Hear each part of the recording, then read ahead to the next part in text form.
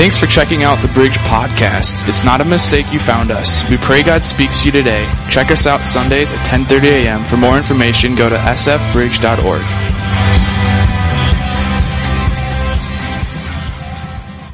I get to finish the last part of our Making Changes sermon series today. And if you've been with us or you haven't been with us, let me just get you caught up here, because we've been talking about change a lot. We started off the series talking about transitional change within our church. Like I told you, Pastor Chris and Heather planted the Bridge 11 years ago, and they poured their heart and their soul in there, and they feel like God is calling them out. And so I know he continues to reiterate it. I'm going to do it again too.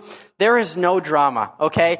They are truly people that are being obedient to God, and God's just stirring their heart to go and do something different. And so we are transitioning in, my wife and I, Meg, and our two kids. We talked about transitional change, us stepping into this new lead pastor role here in the next few weeks and months.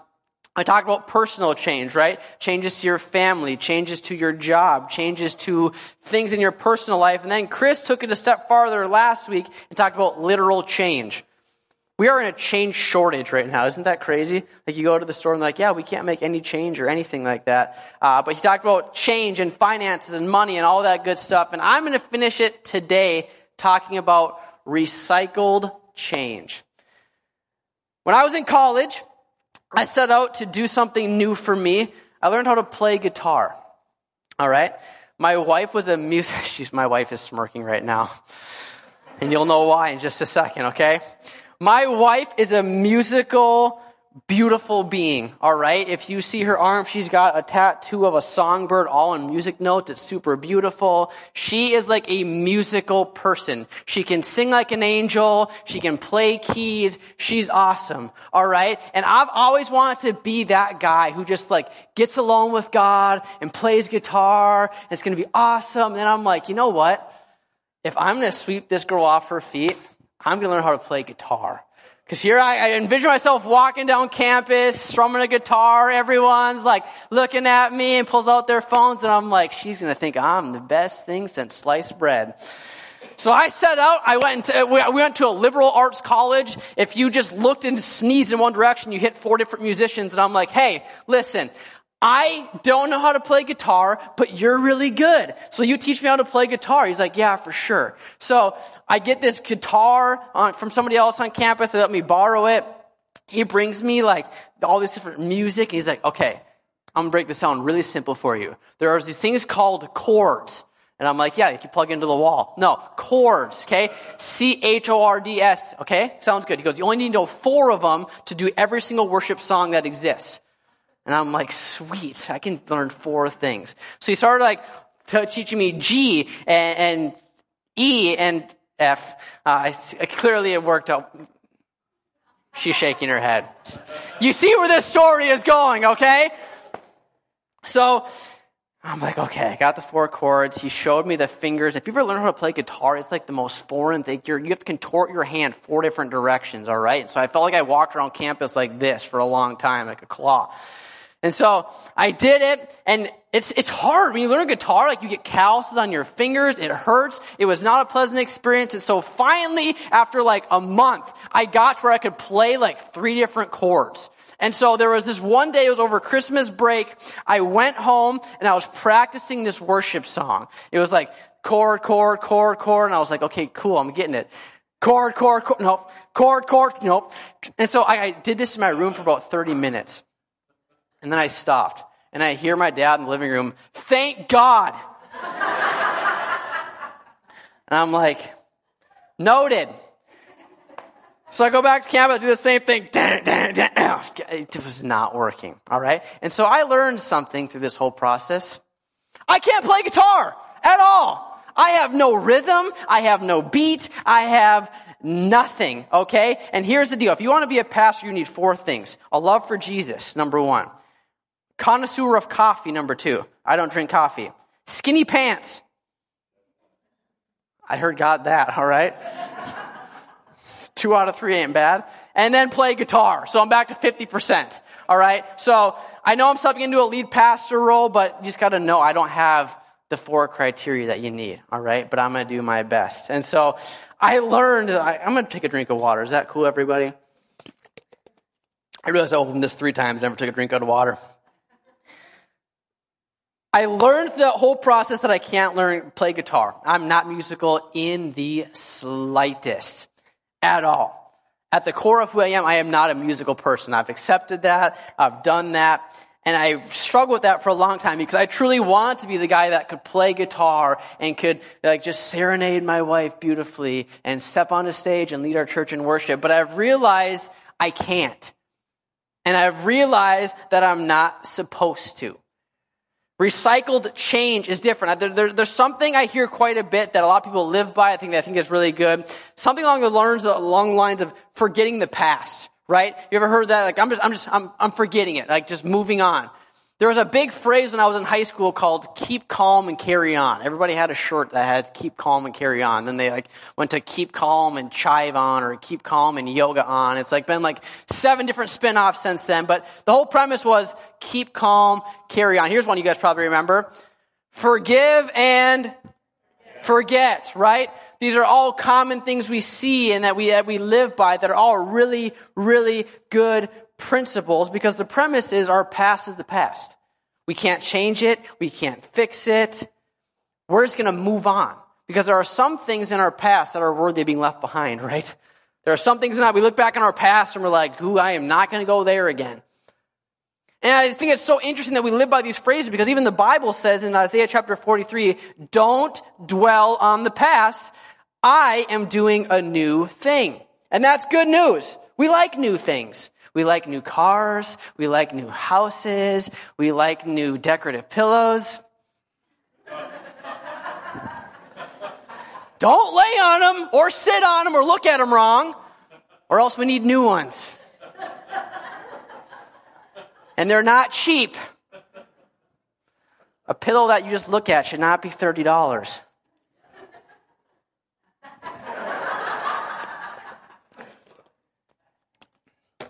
New things are good, even decorative pillows. But there's the past. I feel like no matter who you are, no matter what you've been through, no matter what your life looks like, there's this past, this part of who you are that you want to leave behind. This thing that's like a rock in your shoe that no matter how far you get away, it just is always there, bugging you, nagging at you, messing with you, and you just can't shake it. But I think unlike that rock in your shoe, I think that your past actually serves a purpose. 2 Samuel chapter 11, verse 1 and 3. In the spring, at the time when kings go off to war, David sent Joab out with the king's men and the whole Israelite army. They destroyed the Ammonites and besieged Rabbah, but David remained in Jerusalem. One evening, David got up from his bed and walked around on the roof of the palace. From the roof, he saw a woman bathing, and the woman was very beautiful. And David sent someone to find out about her. The man said, "She is Bathsheba, the daughter of Eliam and the wife of Uriah the Hittite." King David was a king in Israel. That's why he's called King David, all right? King David was a man after God's own heart. That's how the Bible describes him. King David was a beast. He was awesome. King David was a warrior among warriors, all right? His predecessor Saul basically said, I slay thousands, but David slays tens of thousands. He was a man's man, unlike me, all right? He was like the man. He was a warrior. He was a good. He was a man of noble character. Prior to becoming king, he had basically said, God saying, hey, you're going to be the next king, but I want you to just wait. He had every opportunity to take over the throne. He had every opportunity to go and kill his predecessor and take over the throne by himself, but he waited. He was a man of noble character. And lastly, he was a man that truly was faithful to God. He loved God. He listened to God. He followed God with every single ounce of his being all the time, which is why he was considered a man after God's own heart. And so here he is. His troops are fighting a battle. They're at war. They're slaying it. And instead of being with his troops, being with his men, David's back in his palace, all with his empty town. And so instead of being with his troops, he's taking the day off. And so he wakes up, he stretches, he looks out the window, and he sees a woman across the way taking a bath without a swimsuit, just to be clear. And he goes, okay, she's attractive. I got to learn more about her.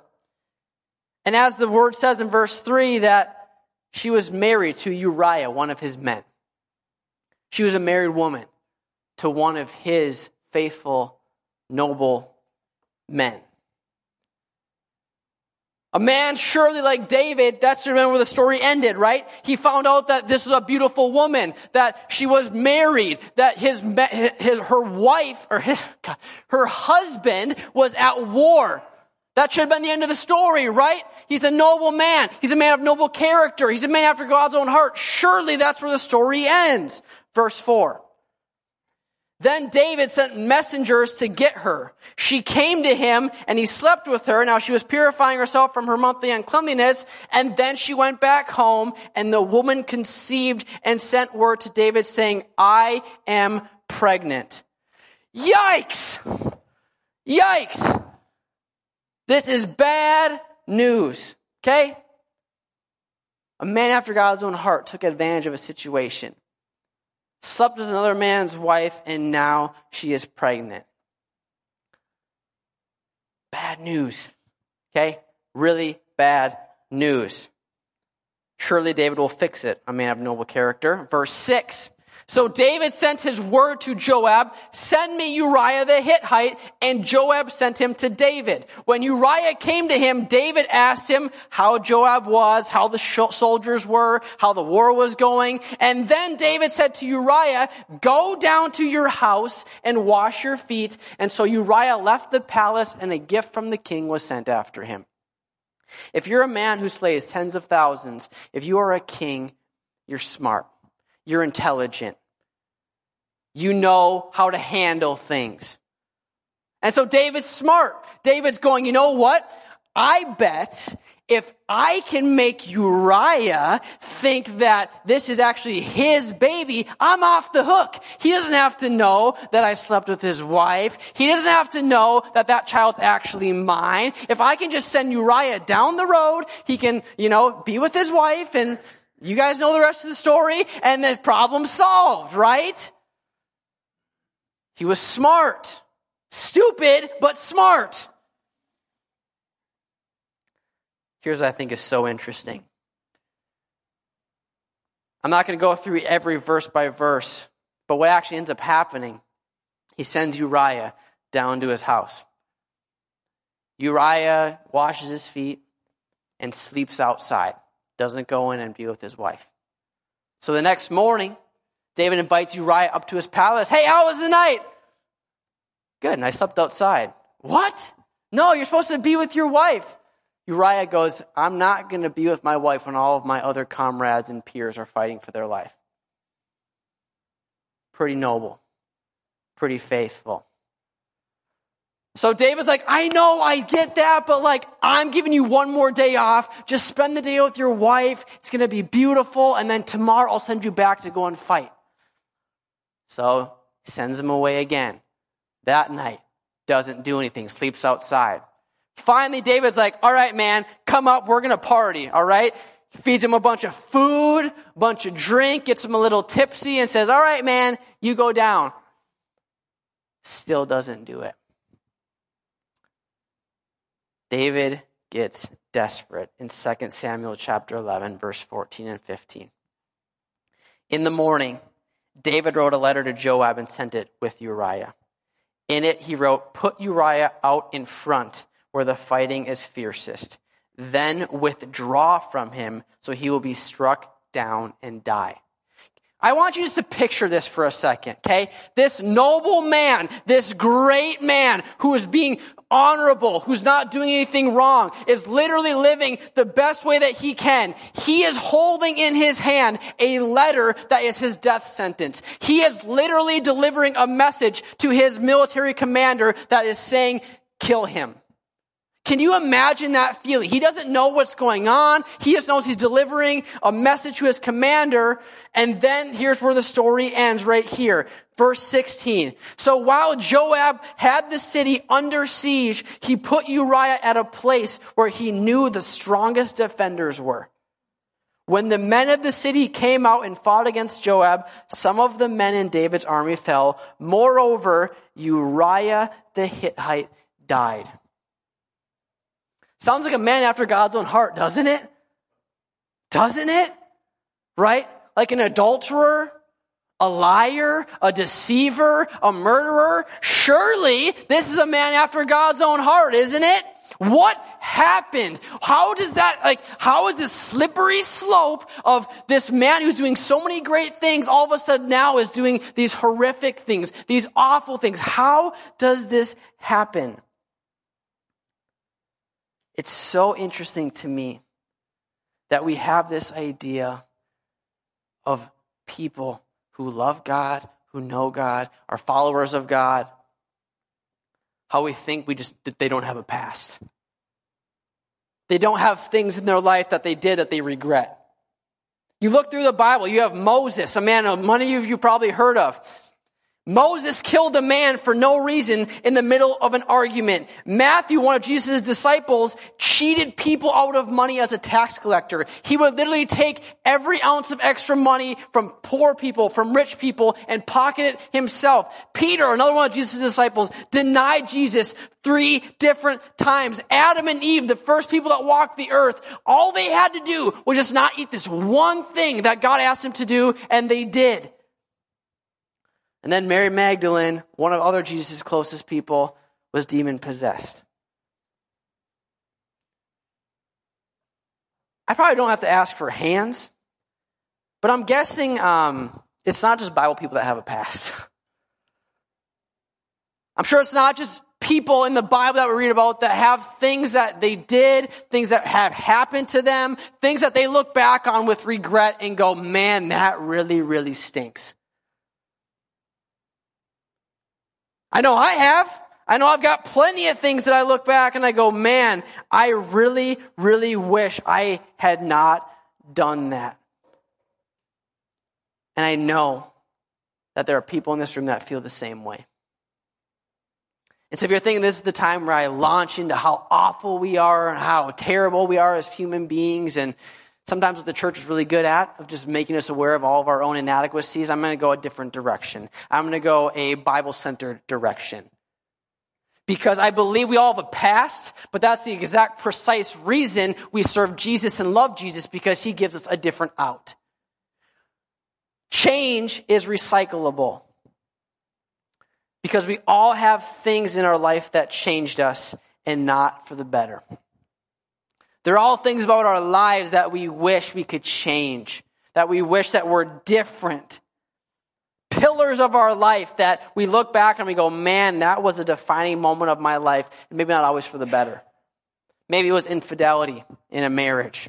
Maybe it was a sincere and deep pain you caused somebody physically, emotionally, or spiritually. Maybe it was a disintegration of a marriage or disintegration of a family. Maybe it was theft in jail time. Maybe it was whatever it is. Even as I'm talking, we're all aware of the things in our life that we wish we could change. But change is recyclable. It's recyclable. The things in our life that we wish were different, we make it seem like they kept us from our ideal life, right? Like we grow up, or we think about even now, whether you're 20, 30, 40, 50, 60, 70, whatever it is, we have this picture of our ideal life, of who we are, what we want to be, what we want to do. And then we look back and we trace that back to, I did this in my past that kept me from that. And I think that we look at our past that way with such negativity because it feels like the past kept us from our best life. But I would submit to you that the greatest mistakes in your life, in my life, are the greatest things that can be used for God. The greatest mistakes in our lives have the ability to inspire the greatest changes in our lives. The very thing that we dwell upon, that happened to us, that we wish was different could be the very thing that unlocks the best version of our life. If we treat it correctly. Whether it happened last week, last month, last year, it can be repurposed, reworked, and used for something new. But to do that, we have to truly let God work on it. We have to let God handle it, just like he did with David. In 2 Samuel chapter 12, the next chapter, rubber meets the road. All right? David had been sly to this point. He was the king. He called his own shots with really no repercussions. He was the king. Nobody was going to stand up to him. But David quickly forgot that God knows all things. And so in 2 Samuel chapter 12, if you can go back and read it later, God sends a prophet, basically gives him a metaphor. David's like, how dare that guy in that metaphor? And the guy's like, hey, dummy, it's you, okay? You are the guy in the metaphor. And we see in verse 9, David said to Nathan, I have sinned against the Lord. I love, one of my favorite verses and chapters in the Bible is Psalm chapter 51. Because it happens after this moment. I can look back on my life and see the moments of my past that I regret. I can remember the feeling that it caused me. I can remember the feeling that I have in the moment. And when I read verses like this, it gives me so much hope because David wrote this psalm shortly after his encounter with Nathan. And I think it's so powerful. Psalm chapter 51. Have mercy on me, O God, because of your unfailing love. Because of your great compassion, blot out the stain of my sins. Wash me clean from my guilt. Purify me from my sin, for I recognize my rebellion. It haunts me day and night. Against you and you alone have I sinned. I have done what is evil in your sight. You'll be proved right in what you say. Your judgment against me is just. I was born a sinner, yes, from the moment my mother conceived me. He's cut up. When you look at the ancient Hebrew, I mentioned this a few weeks ago, that it doesn't encapsulate. David is just destroyed. He is feeling so bad, so guilty, so ashamed, so just taken back. But I love how it switches. That was verses 1 through 5. Watch how it switches in 10. Create in me a clean heart, O God. Renew a loyal spirit within me. Do not banish me from your presence and don't take your Holy Spirit from me. Restore to me the joy of your salvation and make me willing to obey you. David knew that he screwed up. There was no denying it, no hiding it. He knew. He was well acquainted with the hurt, with the destruction, with the deception that he ripped through the life of Uriah, Bathsheba, his men, with God. He knew well what was going on, but he was asking that God, would you please create in me a clean heart? The one I have right now is not clean. It's destroyed. Instead of just fixing up my heart and making me okay again, create in me something new. Isaiah chapter 43, do not dwell on the past, for I am doing a new thing. If we want to get to the next spot in our life, if we want to truly leverage the junk of our past, we need to focus on new things. Something fresh. Because change is recyclable. This water bottle is currently holding my water. Now, my wife and I disagree a little bit because I would just throw this in the trash, and she would not, okay? She would just do one of her things, which basically means like, put that in the recycling now or I kill you, basically. And sometimes I think she will.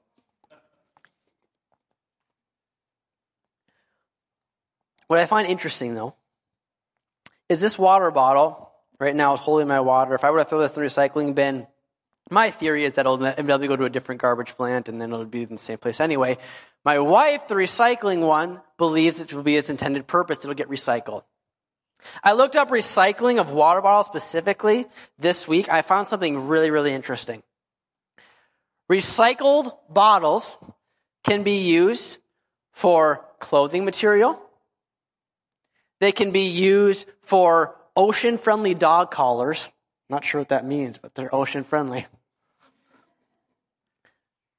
There's even been certain technological chips and stuff that have used recycled material from water bottles. I find it so interesting because I don't see how that's possible, but what I love about all of that is at no point does plastic stop being plastic. At no point does this water bottle, whether it's in the shape of a water bottle, at the true core of what it is, it's a polymer of different chemicals that is stretched, melted, and form a water bottle. No matter how much you melt this, break it down, it is still the same polymers of stuff. So whether it's in a water bottle, in a microchip, in a piece of clothing, it's still the same stuff. And so when I say change is recyclable, what you've done in your life will not change. You can't erase the past. You can't take it out. You can't wish it was different. The past is the past, but how you see it will change what your life looks like. Because if you repurpose and let God take the junk of your past, the junk that you wish was different, if you let God have it, He's going to repurpose it, rework it, and use it for something constructive. It's not just trash. Your life is not just trash. It's not like you just did something and now your life is over. God intends to use that for something positive. If you let Him. If you let Him. Moses might have been a murderer, but guess what? He led people up to the point to get into the promised land. Matthew might have been a tax collector, but guess what? He was a man who was really, really, really close with Jesus. Peter might have denied God 3 different times, but he was the father of the early church. If it wasn't for Peter, you and I wouldn't be here right now. Adam and Eve might have eaten the apple and made the biggest mistake of human history by bringing sin into the world, but God still trusted them to start the rest of humankind. Mary Magdalene might have been demon-possessed at one point, but she was a woman who followed God closer than any up to that point. David might have been an adulterer, he might have been a murderer, he might have been a deceiver, but guess what? He was still a man after God's own heart. Because he let God use him. The difference between a regret-filled life and a purpose-filled life is one simple thing: perspective. Can I tell you something? I used to hate that, okay? Like these perspective talks, okay? Because I'll go and talk to somebody, like, hey, how you doing? I'm struggling. I'm just kind of down on something. Oh, well, just think positive.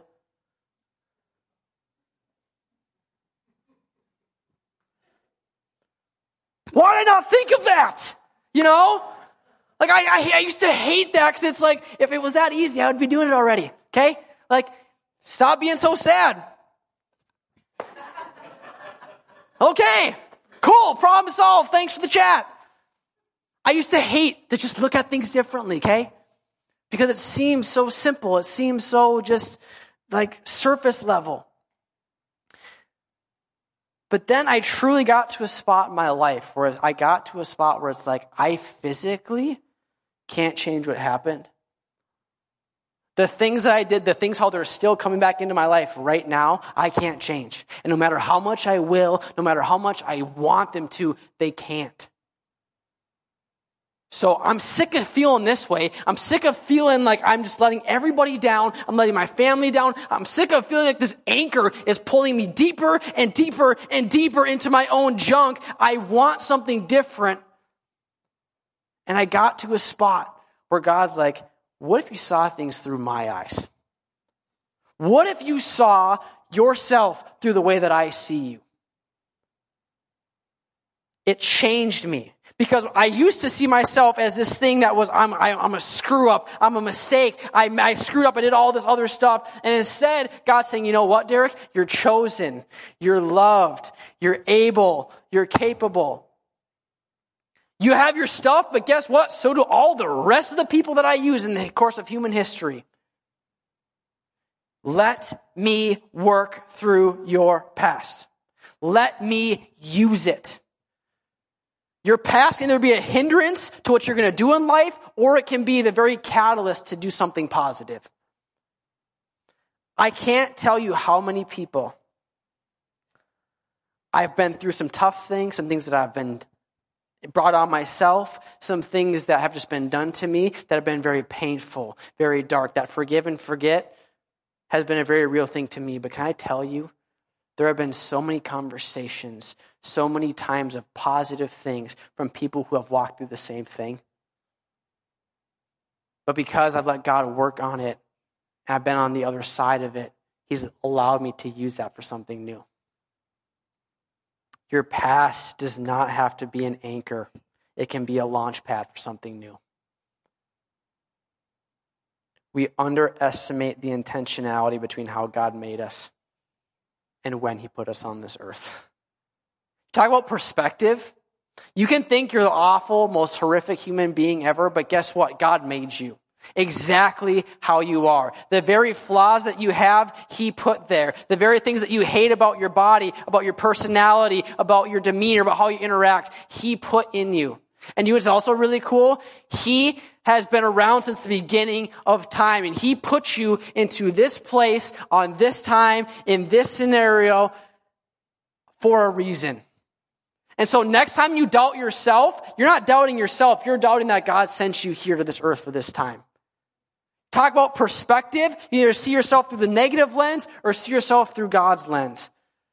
And when you see yourself through God's lens, you will notice that things are different. You will notice that there's different hope, there's different redemption, there's different purpose. I want to finish early today, so I'm going to call Lexi up. As we step into a new season of the bridge, as we step into a transition, as we step into my wife and I and everything stepping into this spot, there's a lot of questions, understandably. Right now, there's a lot of questions about Pastor Chris and their family, what they're going to do and what they're going to, and he's addressed those in depth. But I think there's a deeper underlying question that a lot of you guys probably don't want to ask, but that is there regardless. Can he do this? Do I want to follow them? What's going to be different? Is this going somewhere? There might be questions that you're too scared to ask because you don't want to hurt my feelings or any of that. Can I just tell you that I've asked those questions myself a lot lately. I've got a past, y'all. I've got things that I did that I'm not proud of. I've got flaws of my personality that make it harder for me to just cope with things and do things. I've got a lot. If I want to make a list of things I didn't like about myself, it could be a pretty long list. But I've learned that if I want to truly step into what God wants us to do, I need to see myself through His eyes, not my own. I need to find the freedom and the identity of myself in Him versus myself in my own eyes. The story of David ends with this. That son that Bathsheba and David conceived in their infidelity would go on to die at a very young age. But they would become married because that was the next course of progression. They would bear another son. And his name would be Solomon. The wisest king that has ever walked through Israel. Your story's not finished.